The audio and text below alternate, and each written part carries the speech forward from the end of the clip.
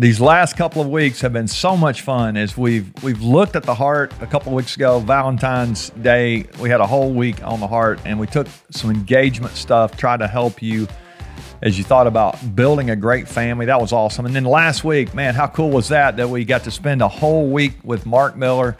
Actually, more than a week. We did all the way through yesterday, 8 episodes, spent some great time with Mark. It was fantastic to hang out with him and talk about his new book that's coming out just in a couple of weeks, Culture Rules.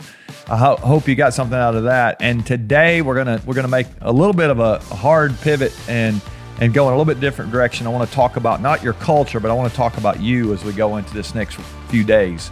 So welcome to Chasing Greatness. I'm so glad you're with us. So I want to kind of stay on Heart, not just Heart Week. I'm going to make it Heart Month here. Lot of cool things going on. Today actually is my mom's birthday. I'm fired up about that. Happy birthday to Mom. 83 today. She's doing great. We got to go to a party a couple days ago. That was so much fun to hang out with her, and just to see her living her best life is so fun. Kids, grandkids, all kind of folks there. It was so much fun, and I know today she's celebrating again. She got a little party going on this afternoon, so that'll be fun for Mom. But as you think about your own leadership, some of the things Mark shared last week I thought were so fantastic. We think about these culture rules that have to be in place. We're going to build a high-performance culture. We've got to be able to aspire. We got to tell our people. Remember, Mark said we got to share our hopes and dreams with the people we lead. And then secondly, we got to amplify. We got to make it loud, and just some incredible stories that he shared. And go check those out if you missed some of those episodes. And then finally, the third rule, I say finally, he shared a lot more than this third rule, but it was like when we get to a point where we feel like our culture is maybe successful, or maybe there are big gaps in it. Either way, we've got to adapt and close the critical gaps if we have them, but double down if we're successful, and let's just keep trying to raise the bar. It's fantastic. Some really good ideas there. But I want to ask you, when you think about your culture, is the first thing you think about yourself? And it's probably not. You probably think about, I wish somebody would behave this way, or I wish they would do that, or I wish things would change in that department or that team. And yet, how many times do we fail to look in the mirror and realize that we're actually the stewards, the architects, if you want to, the architects and the stewards of the culture? It really does begin with us. And as I said, I want to stay on this heart train. And we had a chance to develop a bunch of content around this. We've talked about it before, this idea of the heart of a leader, really the heart of leadership. Mark wrote a book actually called The Heart of Leadership, and we had a chance to come back and do some resources. And I've actually got my field guide here with me today. I got my Heart of Leadership field guide that Mark and I did. If you don't have one of these, you can go get that at leadeveryday.com, or I think you could even just go to our store, shop.leadeveryday.com. All that stuff is there. And I'd encourage you to get you one if you don't have it yet. All the proceeds from that, all the profits from that, we give away to charity. So you can help us change the world. If you want to get yourself a copy of this, and maybe it might change your world as you start working on your own heart. We liken it to, when we think about leadership, we liken it to an iceberg. We say that the part below the waterline is the character of a leader, or the heart of a leader, really their integrity. That integrity is not the way I want to say that. It's honestly the skills and the character are what make a leader integrous. Let's think of it that way. And I like this holistic approach to what it means to be a leader that others want to follow. And as you think about your own leadership right now, what are you doing to become that kind of leader? Well, there's these 5 heart habits that we've written about here, and I want to take one the next 4 or 5 days. I want to take one each day, and I'd love for us to dive into this and just go maybe a little deeper than what we have before. We've talked before about these 5 heart habits. The first one is this idea of hungering for wisdom. We're going to spell out the word heart as we go here this week, but this hunger for wisdom thing, we developed some best practices around this when we were creating this content. And the first thing we said we've got to do is design a plan. We need to know what we're really trying to do. And I'll give you a couple of things to think about here as you think about your own plan. Do you have a plan to become more wise? I hope. I mean, I think hope's a really good thing, but hope is not a strategy for becoming wise. It's. I hope I become wise. That's not what we want to do. We've really got to put some time on it.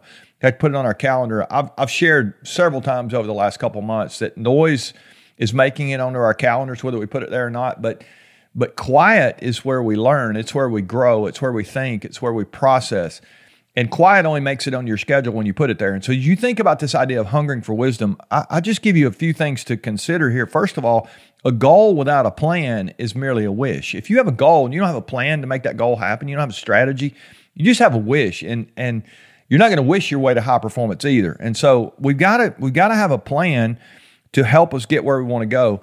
A second thing I would remind you here is a development plan creates focused learning. It gives you a chance to say, okay, this is an area I want to learn. This is a place I want to get better. This is something I want to focus on. And now my learning becomes targeted, if you want to say it that way.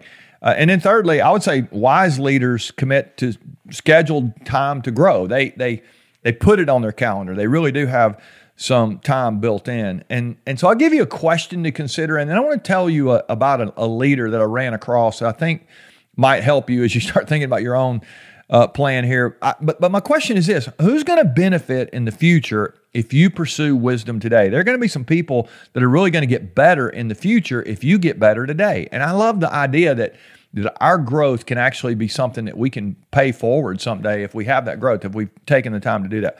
Well, I ran across this guy named Creel Price. Creel is a co-founder of an investment group called Investable. They're rethinking venture capital, and it's pretty amazing. You can go read about this guy and some of the work they do. But I read that he creates an annual plan to help him achieve his goals, and he's been doing that for years. And some crazy things about this guy. He started out earlier in his career with a $5,000 investment, and he ended up selling his company for over $100 million in the end. And this guy's really been doing some wild things as you look at his story. But he has this annual plan to achieve his goals, and he's got a unique way to make that plan happen. The article I read, and actually we tell about this in the field guide. Every New Year's Day, he embarks on a solo 3-day trek. He goes on a 3-day hike, and he's a mountain climber. He loves to do that, and he says here that when he reaches the top of the mountain, that's where he sets his goals for what's going to be most important, really, for the year, for what he wants to achieve. He has 6 aspects of his life, and I'm just going to give you these 6 right here. This might be a way you think about developing a plan. I love this. He said, I have a goal for my career, for my health, for my fitness, for my friendships, my family, my spiritual, my financial, and my adventure. That might be more than 6. I mean, he's got a bunch of them here. I'll read them to you one more time. His career, his health and fitness, I guess he's combining that one. His friends and family, his spiritual life, his financial life, his adventure life. You get to pick what parts of your life you want to have some goals, but just to hope things improve is not really going to get you to the place you want to go. I was meeting with some leaders yesterday, and they were talking about how they know so many people who are older, and yet they're still not better. They've just gotten older, and I think it's important for us to focus on how we want to get better as we go. Creel says with his goals in place, he adopts a plan of what he calls constant assessment rather than set and forget. So many of us, we set goals and we forget our goals. We write them out and then we stick them in a drawer in our desk, and that doesn't really do us a lot of good. He says during his assessment, he reevaluates his habits, he adapts to his failures that may have occurred, and he uses his annual goals to look in the future at what he calls his 5-year plan. Do you have a plan? I love the way this guy is focusing. It's not a surprise to me that he's successful when I hear his story. This 3-day journey, maybe some of us need to take a 3-hour hike. You might not even need to go away for 3 days. I'm not suggesting you climb a mountain and go camping. You do whatever you want to do. But I am suggesting that you design a plan. If you really want to hunger for wisdom, if you want to become a wise leader, I think the best leaders really are, they're wise. They focus on becoming wiser as well. And if you'll do that, you're going to need, or if you're going to do that, you're going to need a plan. If you get yourself a plan, you start working the plan, you put it on your schedule, you spend some time, you take those areas of your life that are important to you and go beyond just wishing things will get better. You get a plan to go with your desire to be wise. All of a sudden, you're gonna start to level up. And then that question we asked a moment ago, people in the future are going to benefit from your growth today.